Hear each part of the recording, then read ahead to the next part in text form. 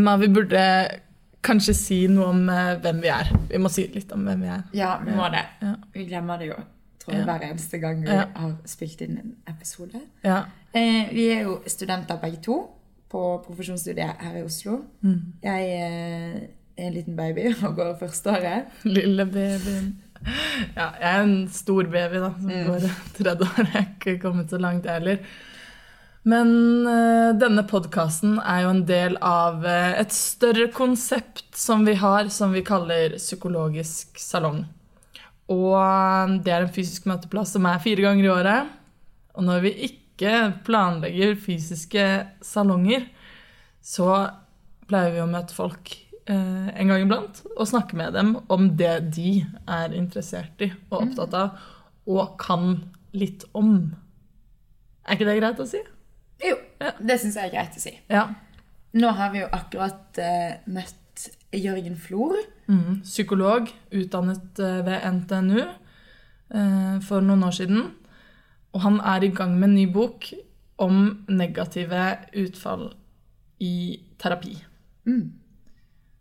Og når klienter, pasienter, personer kommer til psykologer eller til andre helsepersonell med et problem, så er jo de i en sårbar posisjon i forholdet til den de møter.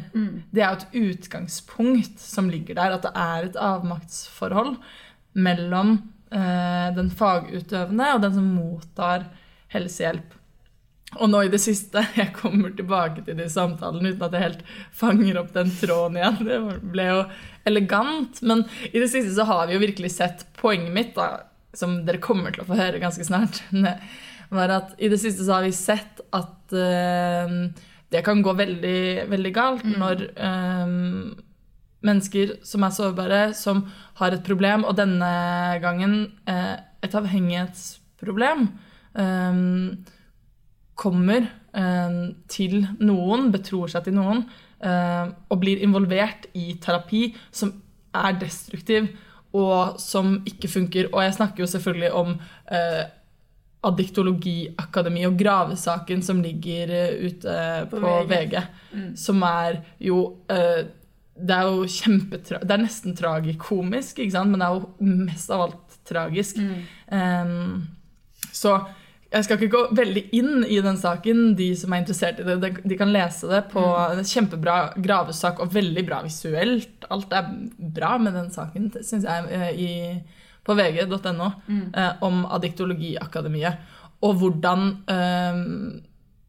Og hvorfor er det relevant for det vi skal snakke om nå? Jo, fordi at terapeutbegrepet og terapi som fenomen blir brukt og utnyttet i møte med sårbare mennesker. Og som kommende psykologer, som nåværende psykologer, eller som andre helsefag, eller helseutøvere, helsehjelputøvere, så har vi et etisk ansvar for de som kommer til oss. Vi har et ansvar for å ikke, og vi blir jo opplært i dette, og det er også en av grunnene til hvorfor man er så opptatt av å beskytte profesjonen, ikke sant? Fordi at man er opptatt av å ikke gjøre noe i terapien som skader. Men det gjøres det jo. Og det skjer jo. Det er jo det Jørgen er interessert i. Hvor mange er det som blir verre etter terapi, eller underveis i terapi? Hvor mange er det som dropper ut? Hva er det ved pasientene og klientene som gjør at terapien kan få dårlig utfall? Og ikke minst, hva er det ved terapeuter, kanskje nærmere bestemt psykologer da, som gjør at terapien kan gjøre en dårligere, eller at relasjonen kan ikke fungere optimalt. Og hva er et negativt utfall, og hva er bare et resultat av et forventet forløp? Så vi stilte rett og slett Jørgen Flor masse spørsmål om dette, og den samtalen, den kommer nå. Nå har vi fått besøk oppe på Psykologisk institutt av deg, Jørgen Flor. Grunnen til at vi har tatt kontakt fordi du holder på med et veldig spennende bokprosjekt, og kanskje ganske nødvendig bokprosjekt. Det får vi jo finne ut av. Fritt ord mente I hvert fall det siste. Det bra, de kom på banen. Og det du tar for deg negative effekter av terapi. Så jeg lurer egentlig på om terapi virker. Ja, for det er jo ikke to motsetninger det, at terapi virker, det tenker jeg absolutt. Og forresten, det veldig hyggelig å bli invitert. Jeg synes det morsomt med studenter som interesserer seg for det temaet her da. Men jeg tenker at vi skal ikke miste troa på terapi. Absolutt ikke, og det håper jeg ikke. Hvis det blir budskapet I denne boken og I forskjellige prosjekter som jeg holder på med, så har jeg gjort noe veldig feil. For vi skal ha tro på terapi, men vi skal kanskje lære litt mer om når det ikke funker, og når det går gærent, og ja, det mye å ta tak I der, tror jeg. Som vi har oversett, eller ikke vært så interessert I de siste 10, 15, 20, 50 årene. Ja, jeg skjønte at det ganske lite forskning. Ja, I hvert fall hvis du sammenligner med forskning på effekt av psykoterapi. Jeg så jo nå på vei opp her at han Vidar Ekroll hadde disputerer I dag, som nå, veldig spennende doktorgrad, om igjen da positive effekter av langtidsbehandling, tror jeg det var. Nå må jeg korrigere meg hvis jeg helt ut på viddene, men det var noe I den retningen. Og så var det, og jeg kjenner han fra Twitter, tror jeg, at han jo opptatt av dette med negative effekter. Det tror jeg mange men så ender man kanskje opp med å gjøre forskning og gjøre studier og på positiv effekt. For det, jeg vet ikke, morsommere kanskje? Eller? Ja, og det også jo nødvendig å se på hva det som virker for å fortsette å gjøre det som virker. Så det jo noe godt og viktig ved det også. Og så det kanskje litt skumlere og mer ubehagelig å gå inn på hva det som ikke virker. Nå prøver vi jo ikke vi å være et podcastprogram som sånn dagsaktuelt, men nå I det siste så har det jo kommet opp masse artikler I VG, sånn stor gravsak om addiktologi I akademiet, hvor man virkelig ser hvordan og de kaller det jo terapi da, det de holder på med, hvordan det kan gå veldig feil, og der det jo mange sårbare personer som har blitt grovt utnyttet. Og vi anser oss jo som psykolog, altså psykologfaglige, vil nok anse seg selv som ganske langt unna addiktologi, akademipraksisen. Men det kan jo likevel være nyttig, altså vi vet jo likevel at noen ganger så går det ikke bra, og noen ganger går det dårligere med pasienter. Men hva vet vi om, hva de viktigste prediktorene, eller når det ikke går bra? Kjempegodt spørsmål. Jeg tenker, vi har ikke engang kommet til der at vi har ikke en kunnskapsoppsummering, vi har ikke en meta-review engang på negative effekter. Og så tenker jeg vi må skille av mellom de effektene eller utfallene som oppstår I terapi, som nok ganske mange. Vi kunne jo tatt med dropout for eksempel. Og da sitter vi igjen med at annenhver pasient blir bedre, og annenhver pasient blir dårligere, får ikke noe effekt, dropper ut et eller annet, som vi jo ikke kan kalles for positivt. Men det jo ikke sikkert at det vår skyld som terapeuter.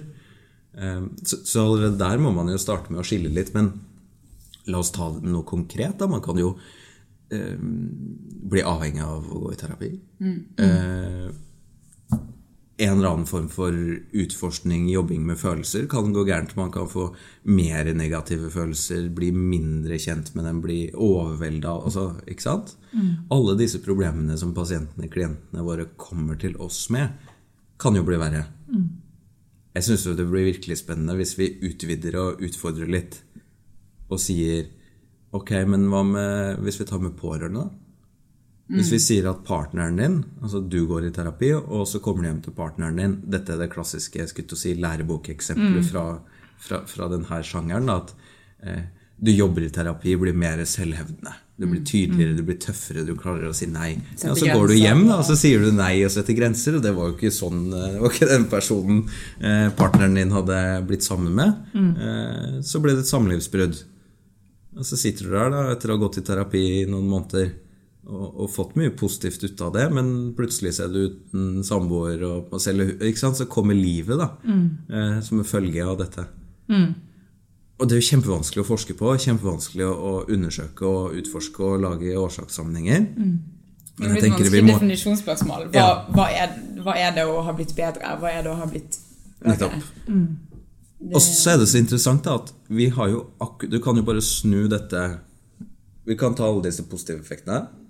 For det hadde jo ikke vært noe problem, tror jeg, for psykologen I terapirommet der å sitte og si ja, og så har det blitt bedre hjemme. Du har fått bedre relasjon til sant, på slutten av et terapiforløp. Du har fått bedre relasjon og funker bedre hjemme. Så flott, kanskje det har noe med det vi har jobbet med her. Snu det på hodet og sette et liksom minustegn foran. Ja, hvordan det hjemme nå da? Hvordan har det påvirket det? Sant? Utforske det negative, det tror jeg kanskje ikke så fristende å gjøre. Det jo ikke sikkert vi skal gjøre det så mye heller, men ja. Men noe med å snakke om dette, I hvert fall som profesjon da. Helene Amundsen-Lie her på instituttet, hun har også skrevet litt om dette her, og hun foreslår det at nettopp det å tørre å ta tak I negative, I hvert fall negative relasjoner, eller det negative som oppstår I terapien da, at det kan faktisk bidra til å snu terapien og få det til å likevel få et positivt utfall. Ja, helt klart. Hvis du jobber deg gjennom det negative. Men det noe med å hoppe inn I det da, og tørre å gå inn I det. Og jeg tror jo på et vis vi ganske gode på det, og det det som gjør at det blir liksom vagt også når man skal snakke om dette med negative effekter, for vi gode på å reparere alliansebrister, for eksempel. Vi gode på, det jo det psykologer virkelig blir trent I, tror jeg, å navigere gjennom relasjoner som har plussider og minussider. Og så blir det litt annerledes da når vi begynner å putte dette på hva skal jeg si, forskningsartikler og publikasjoner og sånn, for da forsvinner det liksom litt, det blir litt borte, disse negative effektene og disse negative utfallene. De rapporteres ikke, og så man gjør kanskje et psykoterapistudie, og så rapporterer man ikke hvor mange som har blitt dårligere, eller hvor mange som har droppet ut, eller, ja. Så det et eller annet her som gjør at man vegrer seg. Når du tenker på negative effekter, hva tenker du de viktigste? Eller hva det?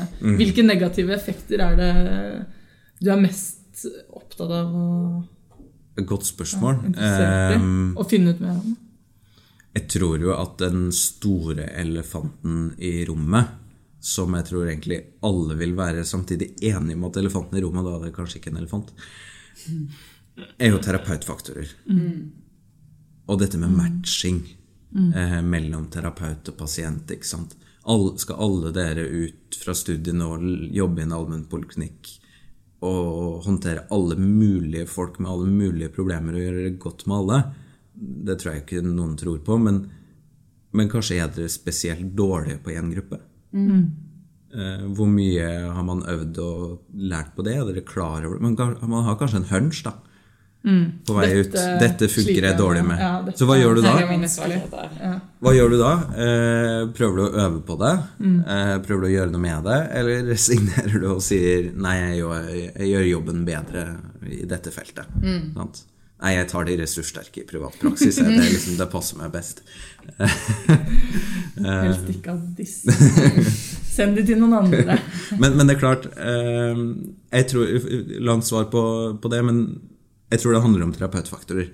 Dette må vi tørre å dukke ned I, og vi må kanskje, jeg ble lært sånne ting som, ja, du jo verktøyet. Du som person jo verktøyet her I behandling. Du skal nå gå ut og være terapeuten, og verktøyet ditt ikke skjema, det deg selv. Ok, så hva om du da, din person, deg selv, den som går ut og skader folk? Hvordan kjennes det ut, sant? Hvor mye snakker man om dette? Ja, og det vel kanskje nøkkelen til hvorfor det også så lite forsket på og snakkes såpass lite om. Men det burde jo være helt uproblematisk, tenker jeg.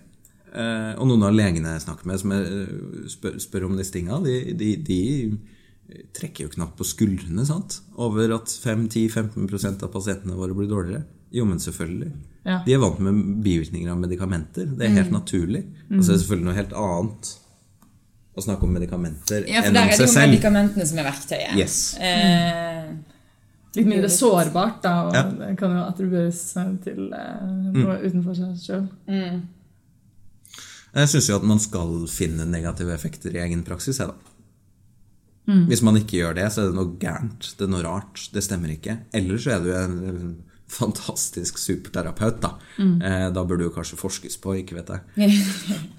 Ja, det har vel blitt gjort, og nå husker jeg ikke akkurat hvilken studie det var, men vi hadde noe om det i fjor, hvor forsket på terapeuter og deres terapiutfall. Noen fine grafer hvor du så at det var noen klare superterapeuter, og så var det noen terapeuter som faktisk hadde gang på gang påfallende mye negative utfall. Og hva gjør man da? Liksom? Og det fanges jo heller ikke opp. Nei, for jeg tenker, og der sier du noe viktig, tror jeg, dette jo et systemproblem. Vi kan ikke legge dette på terapeutene selv. De har ikke rom i en vanlig arbeidshverdag til å sette seg ned og se på video av terapien de gjør, eller bruke tid på å sette seg inn i verktøy, sant? Så kan man jo ta litt moralske veien og si, ja, men det burde de gjøre. Kanskje til og med lovmessig så burde de gjøre dette. Men realiteten vel at få har tilrettelagt arbeidssituasjonen sin sånn at de kan. Og da vi på system. Da vi på arbeidsgiver, myndigheter og så videre. Dette jo debattmat som jeg prøver å skrive om i denne boka, ikke sant? At vi kan ikke la dette ansvaret hvile på terapeutene selv. Det mye større enn som sånn. Universitetet må undervise om det. Ja. For det finnes noen feedback-verktøy blant annet som man kan bruke. Det en løsning, eller det et middel på vei mot et udefinert mål? Jeg tenker absolutt at det kan være en løsning, og det finner jo disse. Det jo interessant for flere av de som har utviklet sånne verktøy. Scott Miller, Mike Lambert jo også veldig opptatt av, og Birgit Walla i Norge for så vidt, jo veldig opptatt av å redusere de ønskede negative effektene. Og det lykkes de jo for så vidt med å bruke sånne systematiske tilbakemeldingsverktøy. Og så kunne vi jo snakket lenge om grunnen til det. Det tror jeg vi vet mye om med tanke på bias som vi selv har, ikke sant? Vi klarer ikke å se disse tingene som terapeut selv, trenger hjelp til det. Det jeg synes mest interessant, det Scott Miller opptatt av også. Igjen, skjemaene i seg selv jo ikke løsningen. Du kan ikke bare administrere et sånt skjema og så tro at det løser noe. Det må være en kultur, du må være interessert i det, det må være kanskje noen kollegaer å drøfte, du må få veiledning å bruke det. Kulturen rundt nok nøkkelen her. Jeg sa nå kom det nylig en studie som jeg ikke har fått lest ennå, som handler om negative effekter av å bruke systematiske tilbakemeldinger. Da begynner du å bli ganske meta. Ja, på terapeuten. Ja. Men jeg har ikke lest den ennå, men det var litt gøy. Eller det jo ikke gøy, men det sier noe om kompleksiteten da, tror jeg. Ja, og så det vel helt sentralt at hvis man setter i gang og bruker feedback-verktøy, at man følger opp de resultatene man får da, på en god måte, sånn som du sier, med at det en kultur. Fordi hvis jeg hadde jobbet som psykolog og sett at skårer veldig dårlig på dette her, eller gått under middels, og det hadde vært en ren sånn tilbakemelding uten noen form for oppfølging eller måte å faktisk løse det på, særlig når det man sånn som vi har vært inne på, bruker seg selv, som på en måte det mest sårbare man har da. Så jeg tror at det hadde trengt litt. Så jeg kan jo forstå hvis det negative effekter på terapeut ved å bruke, hvis det ikke følges opp på en god måte. Nettopp. Jeg tenker det er godt å høre, for det håp nå da, for de kommende generasjoner. Det en litt sånn annen innstilling, tror jeg, enn det har vært før. Ja, jeg tror også det med kultur veldig viktig. Det på en måte ikke så lett å drive, jeg ser for meg å drive en sånn kontinuerlig selvutvikling på sant? Av seg som psykolog gjennom karriereforløpet sitt, jo åpenbart viktig.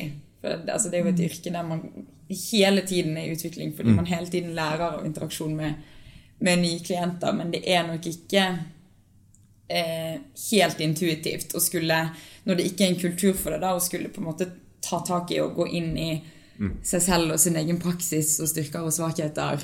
Jeg ser for meg også med årene, at det jo lett å på en måte holde seg til det man pleier, og det man har spesialisert seg i, og sitt lille fagfelt. Det blir jo ikke kanskje så fristende for alle å skulle drive med selvgranskning hele tiden. Det kan jeg forstå.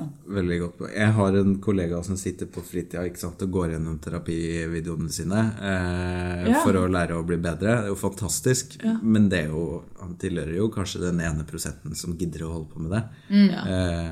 Og jeg tenker, sånn skal det heller ikke være. Det skal ikke være nødvendig å drive med dette på fritida og ha det som en sånn hobby-selvutviklingsprosjekt. Det skal være en del av jobben. Du skal få betalt for det. Det skal være sant? Og mange steder har jo fagutvikling og sånn, men jeg mistenker uten at det har vært nok rundt altså, at dette forelesninger på annenhver tirsdag mer enn det det Scott Miller og de gutta kaller for de folka kaller for deliberate practice da, sant? At man øver faktisk på sånn som en musiker øver på å bli bedre. Jeg har en kompis som tannlege, hvor de ofte møtes på kvelden og ser på bilder av tenner på pasienter. De møtes og tar et glass vin og ser på caser sammen.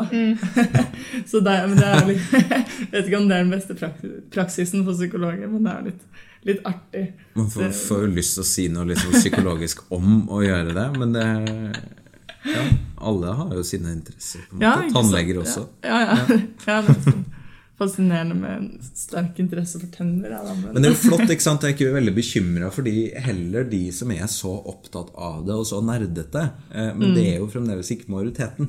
Så vi må jo fange opp de som egentlig bare går på jobb og gjør en jobb som en helt vanlig jobb, og så går de hjem igjen. Og det må de få lov til. De trenger ikke å måtte følge opp dette på kveldstid. Men de må få hjelp til å bli, jeg skulle til å si både bedre, men ikke minst da unngå forverring hos pasientene sine. Når man snakker om negative utfall i terapi, så ofte kommer man liksom raskt inn på dette spørsmålet om forløp, sykdomsforløp, og hva det som kan tilskrives terapien, og hva det som ville skjedd uansett. Hvordan forholder du deg? Det jo et vanskelig spørsmål, men hvordan forholder du deg til det? Det fristende å si på akkurat samme måte som hvis det var positivt. For årsakssammenhengene jo like vanskelige. Men det selvfølgelig mye gøyere for pasient og terapeut og alle sammen når det positivt. Og da tror jeg egentlig vi relativt, dette blir bare spekulasjon, men relativt gode på å være romslige med å tilskrive positiv bedring til klientene våre. Og så tror jeg også vi kan være litt tøffe med oss selv hvis det negativ endring da, og tilskrive det til oss selv, eller til at det noe med den personlighetsforstyrret pasienten, eller noe sånn litt sånn det blir kategorisk. Dette så jeg jo litt når jeg intervjuet, jeg har jo gjort bittelitt empiri, og det var jo hovedoppgaven min, hvor jeg intervjuet 10 psykologer. Jeg synes jeg så hvor kategorisk det kunne bli. Altså jeg tenker litt etterpå at blir man ikke mer kategorisk når man vet mindre. Og jeg tenker at vi som fagfelt vet lite her, og trenger mer nyanser. Men hvordan jeg selv gjør det i min praksis, jeg vet ikke. Eller i research til boka, eller i det spørsmålet. For vi vet kanskje ikke, vet vi nok om forløp til å kunne si noe om det i det hele tatt? Hver person jo forskjellig. Liksom. Det jo fristende å ta masse forbehold da, men jeg tenker jo at det jo en del ting vi vet. Vi vet at noen terapeuter antiterapeutiske, vi vet, sånn som du sa I sted, at noen får konsekvent dårlige utfall med mange pasienter. Hvorfor vet vi jo ikke. Da må vi jo inn på disse mekanismestudiene og så videre, og det jo det vi trenger. På positiv effekt og på negativ effekt og alt mulig. Hva mekanismene I terapirommet som gjør? Jeg kan jo ta et annet eksempel da, dette med sykdomsspråk og diagnoser og sånn. Vi har noen modeller og teorier vi lærer oss som vi liker godt, og så driver vi og sosialiserer og forteller pasientene våre om disse og tenker at når de snakker som oss og har lært hva sosial angst egentlig da de blitt friske sånn? Og så tar de med det ut I verden og bruker det på en måte som kanskje ikke vi hadde forutsett eller Så det også noe der da. Det letteste, tenker jeg, og det alle burde gjøre, uansett om man bruker feedback-systemer, jo og det tror jeg man gjør, men har du depresjon, så bruk et mål da, på symptomer på depresjon. Det jo det minste kravet, tenker jeg. At man må jo følge med på, og dette kan man gjøre sammen med pasienten. Man kan jo gjøre det I første time, en sånn forventningsavklaring eller de første timene, og det tror jeg mange gjør, men de gjør det nok kanskje litt ikke så systematisk. Det blir litt sånn man snakker rundt det, og så journalfører man litt rundt det, og så blir det litt vagt, og så 10 timer etterpå så dukker det opp et eller annet som ikke går så bra, og så blir det også like vagt. Og så spør kanskje noen pasienten et år etter ferdig terapi hva var det som egentlig skjedde, og så får du den historien, ikke sant? Og så har du som terapeut misset det helt. Så å få den informasjonen på et godt vis da. Her tror jeg vi har mye å øve på å lære oss. Hvordan gjør vi dette? Hva var det du fant I hovedoppgaven din som gjorde at du ville gå videre med temaet negative utfall I terapi? Jeg tror det må være en kombinasjon av, nå møtte jo, det var jo frivillig å delta heldigvis, så jeg møtte jo folk som var interessert I dette temaet, og hadde nok forventet at de var mer forberedt på det. At de hadde lest seg opp, altså ikke at man må lese seg opp for man skal delta I en studie, men I hvert fall hadde en eller annen sær interesse da. Og det hadde nok noen en interesse for det, men likevel, de kunne så forferdelig lite. Ikke sant? De forskningsstudiene jeg hadde lest, som jo, du finner jo de rett. Og de jo dels på pensum noen steder, og noen følelser snakker om det, men de kunne veldig lite. Men de ønsket å vite mer. Og så dukket det til ubehag opp hos noen da. Jeg fortalte dem, 5-10-15% blir dårligere. Og så sitter de, jeg kan ikke komme på noen. Ingen pasient. Men du har jobbet I 10 år. Virkelig ingen? Nei, det var kanskje en. Men det gikk jo bra der også, sant? Så de manglet eksempler, hadde hatt hundrevis av pasienter. Enkel matematikk. Hvis jeg en del av snittet. Hva heter det? Vi snakket om det litt før, det bias over det. Man tenker liksom enten at man litt bedre enn snitt, eller litt heldigere, eller noe sånt. Altså, man forholder seg liksom ikke helt til snittet hvis man blir spurt for eksempel.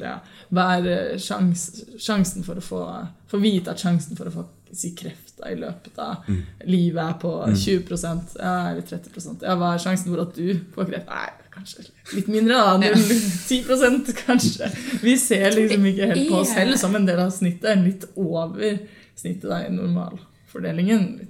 Men det jo en sånn litt sånn variant av et sånn selvtjenende bias. Man trenger jo litt sånn opprettholde et greit syn på seg selv og tro på en rettferdig verden, og at viser at man jobber godt, så går det godt med seg og pasientene. Det en veldig flott artikkel som jeg tror det Scott Lilienfeld, som jo en av de store psykoterapiforskerne, har skrevet om hvordan vi fortolker utfall, altså både positive og negative, og hendelser, tror jeg, I terapirommet, og så kombinert det med biaser, altså hvordan ulike kognitive biaser kan påvirke hvordan vi vurderer disse utfallene. Den burde jo stått på pensum rundt omkring, for den jo liksom, man setter den der kognitive psykologien om disse biasene og skjevhetene inn i det med hvordan vurdere hva som skjer i terapirommet. Jeg ser på meg at det en god gryte av ulike biaser som kan... Og kanskje ikke lystig lesning da, men man kan jo le litt av det. Ja. Hva hvis nå har vi jo ikke snakket så mye om hva vi vet til dagsdato om hvem som overrepresentert i negative utfall hos pasienter. Er det terapiformer som spesifikt? Akkurat vi kan ta det siste da. Vi har, hvis vi ser på den vanlige psykoterapiforskningen, som jo da den som handler om det positive, så sliter de jo med å skille ut metoder, ikke sant? Er det som heter dodo bird verdict? Ja, stemmer det. Ja. Det som morsomt, at terapi virker, og så ser man litt sånn at det virker på en måte i samme grad uavhengig av terapiform du velger. Og her strides jo de lærde om effekter og hva som påvirker hva og så videre, men det er jo klart at det sier noe om, hvis man har holdt på i 50-60 år da, med de tusenvis av artikler på dette, så er det jo klart at vi er langt unna noe svar hvis vi skal begynne å se på de få 100 artiklene om negative effekter. Men det hadde vært morsomt, synes jeg, hvis vi finner at noen metoder skader mer enn andre. Hva gjør det med den dodo bird verdict? Sant? For da betyr det at metoder faktisk har noe å si. Og vi vet noen metoder som gir konsistent dårligere utfall enn andre, og et eksempel er jo debriefing. Jeg drev og kranglet med Atle Dyregrov om debriefing i studenttidsskrift i Bergen. Ja, ikke på Twitter. Nei, jeg tror ikke, jeg prøvde meg på Twitter også, men jeg tror det var bollen, ja. Jeg tror Atle Dyregrov, det han driver med vet jeg ikke noe som helst om, men jeg tror det han kalte for debriefing ikke det samme som forskningslitteraturen kaller for debriefing, for det man ganske, eller noe av forskningslitteraturen, for det man ganske tydelig etter traumer å sitte der i grupper og snakke i en time eller flere timer om hvordan var det å se, hvordan var det å oppleve, hva kjente du og hva følte du, liksom grave seg ned i materien, grave seg ned i negative følelser, det har negativ effekt, det man ganske tydelig på. Altså det kort tid etterpå, eller? Kort tid etterpå. Og så kan jo dette gjøres på en helt annen måte, jeg helt sikker på. Jeg ikke ekspert på krisepsykologi, sånn som Atle Dyregrov men dette vet vi, at denne debriefing, critical incident stress debriefing, tror jeg metoden man kaller det. Og det funker rett og slett ikke noe særlig bra. Og så vet vi at det å drive og jeg vet ikke om dere husker Bjugn-saken, men eller Thomas Quick-saken, ikke sant? Og dette jo da eksempler på at det å skulle drive og gjenkalle tidligere traumatiske opplevelser i terapi, altså man driver og liksom lager seg i praksis en ny hukommelse for ting som kanskje ikke har skjedd. Suggesjon, det jo det egentlig Ja, da skaper vi jo nettopp det da. Minner hos folk som de ikke har opplevd. Og plutselig så sitter du der med masse folk som har opplevd traumatiske ting i barndommen, og så har de i realiteten ikke gjort det. Men der har man vel... Nei, jeg kommer ikke til å huske hvem som studie. En studie som jeg ble presentert for forrige semester, at der har man litt empiri når det kommer til sånn suggesjon, falske minner, at man har sett en pasientgruppe som gikk inn i terapi, og så hadde så mange av de innledet med at de hadde opplevd misbruk i barndommen, og så etter terapi så var det en sånn voldsom økning i antall klienter som mente og opplevde å ha vært utsatt for det. Men den ganske gammel, og sånn som jeg har forstått det, så dette noe som fagfeltet har tatt tak i. Absolutt. Og at her har man prøvd å jobbe, her har man sett at dette gir negativ effekt, vi prøver å endre på det. Men de har kanskje ikke kommet så voldsomt langt? Jo, det tror jeg. Jeg tror ikke det mange som driver på den måten. Sånn innsiktsorienterte metoder på det viset tror jeg ikke mange driver med. Jeg vet ikke. Det dette som problemet da. Vi vet jo ikke. Vi aner ikke hvem som sitter rundt omkring. Og dette liksom spill på frykt her. Men likevel, det for så vidt helt sant. Man vet ikke hvem som sitter rundt omkring på norske DPS i privatpraksis og gjør sånt. Vi vet ikke. Hvor mange som ikke oppdaterer seg, som ikke følger med. Ja. Og det det som så skummelt med dette fagfeltet. At, altså, vi snakket om tannleger I sted, altså, gjør tannlegen en feil, så vet pasienten det. Går det gærent inn I munnen etter en tannoperasjon eller behandling, så vet du det. Men det samme for vår del. Da blir det ullent og rart og vagt, og du begynner å så tvil om deg selv som pasient, og mest sannsynlig, flere av de jeg har snakket med også, beskriver jo at de selv tok ansvaret for det som skjedde. Jo, men det jo ikke rart at dette ikke funker, det jo min skyld. Jeg ikke vært noe. Ja, disse plagsomme minnene som jeg nå har fått, ja, det vel bare til pass for meg. Altså, det blir en del av lidelsen. Det blir en del av personen. Fordi at terapeuten kanskje ikke tok ansvar og spurte eller sjekket ut. Det det noe feil med, siden det jeg som kommer til terapi, da, så det må jo være størst sannsynlighet for at det min feil. Da. Ja, så det vet vi om terapiformer. Ja, så det noen flere igjen da, han Scott Liljenfeld som vi nevnte, jeg har jo lagd en sånn liste. Jeg tenker veldig få av de terapimetodene brukes I Norge I dag, I hvert fall av psykologer. Og så kan vi jo begynne å lure på de som ikke psykologer da, hva de holder på med, men det får bli en annen podcast eller bok eller hva det nå er. Ja, for det lurer jeg på, med den lille empirien som finnes. Jeg leste et eller annet om at av forskningsartikler på psykoterapi, så det kan det som at det ligger 60 000 artikler ute, men at et hundretallet som negative effekter.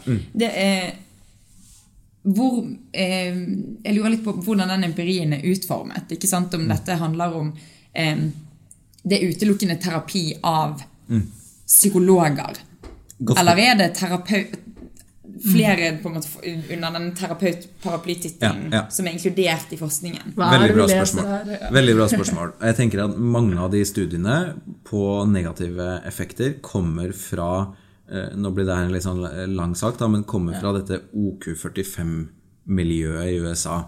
OK45 det spørreskjema som man har begynt å bruke I Norge også, jeg vet ikke om dere har sett det, men det sånn feedback, sånn utfallsmål med 45 spørsmål.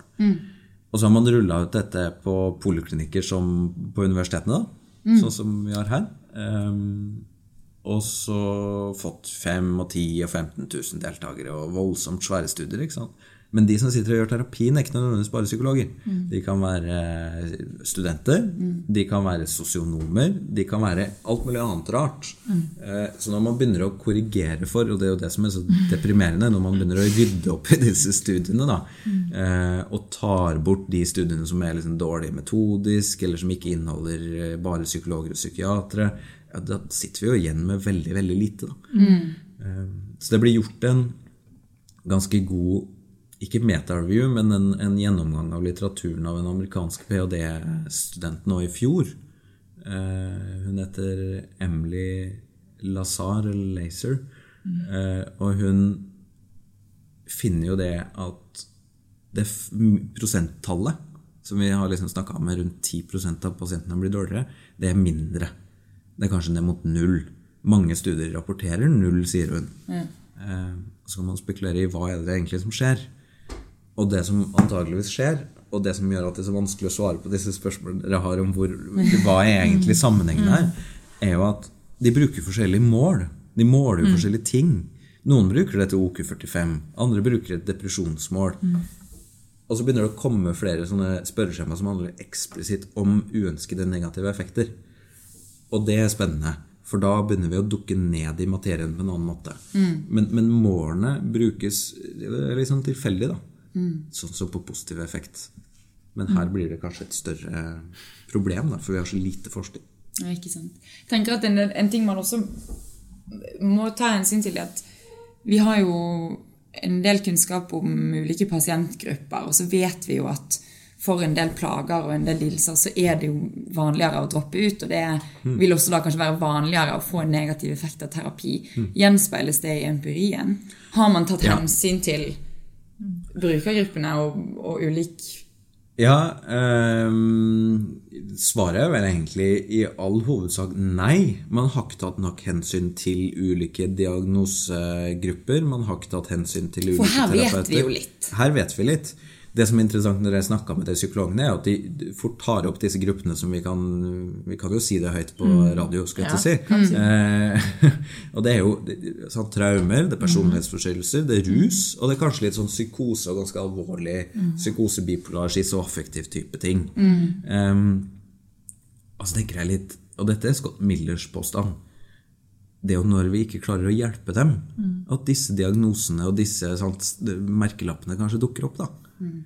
Så hvor svikten? Det litt skummelt å begynne å snakke for mye om at det selvfølgelig vi må snakke høyt om at noen pasientgrupper får mer negative effekter og dårligere utfall enn andre. Det gjør vi jo, dette jo kjent. Men når vi begynner å årsaksforklare, litt tett i nesten, men når vi begynner å årsaksforklare, så det viktig å da hva skal jeg si? Pass på å ikke stigmatisere, rett og slett. Ja. Ja, så det jo et spørsmål om hvor man attribuerer utfallet da. Og hva lærer vi av å... Vi lærer jo noe av det hvis vi går inn i og ser på hvordan kan vi tilby god behandling til den pasientgruppa som vi sliter med å tilby god behandling for. Det jo en flott vinkling, tenker jeg. Men hvis vi starter med å si ja, noen pasienter jo behandlingsresistente noen pasienter jo så vanskelig å hjelpe fordi at de så vanskelig å ha med å gjøre borderlinere, ikke sant? De skal jo ikke være innlagt og så plutselig har vi en myte som basert på alt annet enn forskning og kanskje at hjelpere ikke får det til Jeg har satt et veldig lavt tak for hva man kan oppnå med eventuell terapi hvis man går inn med den innstillingen. Eller de gamle mytene om schizofreni som ikke kan behandles. Det akkurat det samme. Du skadet, sånn det. Her vi kan hjelpe deg å håndtere hverdagen. Hva det for en innstilling? Sant? Så må man balansere dette da, sånn at vi som terapeuter ikke blir helt sånn vi skal hjelpe alle og vi skal få til alt og så får vi ikke til det og så går vi hjem og skammer oss og blir lei oss og sånn så dette jo det går mer og mer opp for meg at jeg synes at det å kunne håndtere all denne tvilen og usikkerheten det jo den virkelige ferdigheten i den jobben og det kanskje det vi burde få flere redskaper til å håndtere da må vi ikke sitte med tabu hvis det her et tabu da, jeg tenker at det kanskje i ferd med å ikke være det lenger, men det jo, apropos bias, når man jobber med noe lenge, så tenker man at alle vet det samme og sånn, så ja. Nissen Lie fant jo at profesjonell tvil var assosiert med positive effekter i terapien. Det jo det motsatte av arroganse og rigiditet og disse tingene, sant? Det som vi for øvrig har assosiasjoner til negativ effekt på. Da. Rigide terapeuter gir oftere negativ utfall. Du i gang med en bok om negative utfall. Sier du utfall eller effekter? Ja, for det morsomt. Det utfall eller effekter av terapi? Ja, det kunne vi snakket lenge om, og la oss ikke gjøre det, for det litt kjedelig. Men det når jeg startet med alt dette, og skrev hovedoppgave og alt mulig, og var veldig akademisk orientert, og selvfølgelig begreper viktige. Ja. Men hvis du begynner å skal rydde i begrepene her, det blir helt umulig. Negative effekter, utfall, skadelig terapi, hva det for noe? Det når det noe skadelig, ja. Nettopp. Så jeg tenker vi må være romslige og tenke at uønskede effekter, uønskede effekter og hendelser, uønskede effekter og hendelser og utfall, noe sånt nå. For det jo alt som bryter med forventning, tenker jeg da. Men utfall sier man klassisk når terapien ferdig, men når terapien ferdig, ja?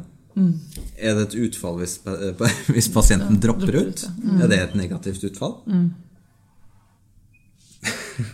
Så det noe... Hva kan du... Boken har ikke kommet ennå, vi skal ikke kreve for mye, men hva kan du fortelle? Hva kan du si om hva vi vil kunne lese om da, i boka? Jeg tenker at dette skal være ikke bare tenker, det skal være en debattbok som skal kunne leses av mange. Og og forstå det uten at man må ha profesjonsstudie i psykologi. Ja. Men jeg tenker at det skal være referanser her, sant? Sånn at det kan brukes til... Vi skal ikke lage noe bråk av et ikke-problem. Men det skal være en utforskning av et tema som... Det finnes ingen andre sånne bøker. Det finnes ikke noe sånn type pensum som jeg har sett, annet enn noen artikler her og der i Norge. Så det er også et mål. Jeg vil jo mye da. Jeg håper jo først og fremst egentlig at hvis jeg får en eller annen helsepolitiker eller noe i den retningen til å plukke opp denne og bla litt inn, da er jeg ganske fornøyd. Og hvis man i tillegg får begynt å gjøre noe fra både myndighetsnivå og helseforetak og så videre, samtidig som terapeutene ikke blir overrumplet da, av noen nye sånn retningslinjer eller et eller annet som kommer fra toppen, men vi må få engasjert av flere ledd her. Jeg vil så mye, vet du. Ja. Det var ikke en lokalpolitiker engang, en politiker som i forbindelse med høsten 2017 da, her på instituttet som vi snakket med, som sa at hele kommunikasjonsbransjen er bygget opp basert på at man tror at man ikke kan få tak i politikere. Men det er ikke noe, vi er jo her, vi har jo e-postadresse, bare å ta kontakt med oss, så da vet du i hvert fall, det vet du hvor du kan lobbe henne. Vi får se da. Ja. Nei, men det er klart, endring, det jeg egentlig prøver å si, er jo at det å skrive en debattbok om dette handler jo om et ønske om endring, først og fremst. Og ikke nødvendigvis fra toppen. Det beste er jo grasrota, ikke sant? Og det opplever jeg jo også. Vi får jo spørsmål om foredrag allerede, og så jeg sitter der og snakker med dere. Dette er et tema som fenger. Så jeg har håpet. Ja. Og så håper jeg å tråkke på noen tær. Sant? Det er noen ømme tær der ute. Vi har blitt mektige, vi psykologer. Vi trenger litt spark. Og så håper jeg at det ikke blir usaklig, og det skal ikke være usaklig. Det skal være saklig, men litt her da. Litt ømmet her tåler vi. Tusen takk for at du kom og ville snakke med oss. Selv takk. Vi gleder oss til boken. Ja. Vi glemte en ting. Ja, vi glemte en ting som er kjempeviktig. Ja, vi er gått i gang med neste salongkveld. Yes. Det blir som sist på ingen steds i Oslo, og dere kan sette av datoen 5. juni. 5. juni. Dørene åpner 7. Samtalen begynner 8. Vi legger ut et Facebook-arrangement om kanskje en måneds tid. Og vi har fått med oss 3 kjempeflinke folk til å snakke om et tema. Er det hemmelig fortsatt? Skal vi si det? Kan ikke vi si det? Vi kan si det. Du kan si det. Vi skal ta for oss psykologrollen i 2020. Eller den nye psykologrollen, om man vil. Og mer spesifikt da, allmennpsykologrollen, eller kommunepsykologrollen, lavterskel, psykisk helsehjelp. Hva skal skje fremover?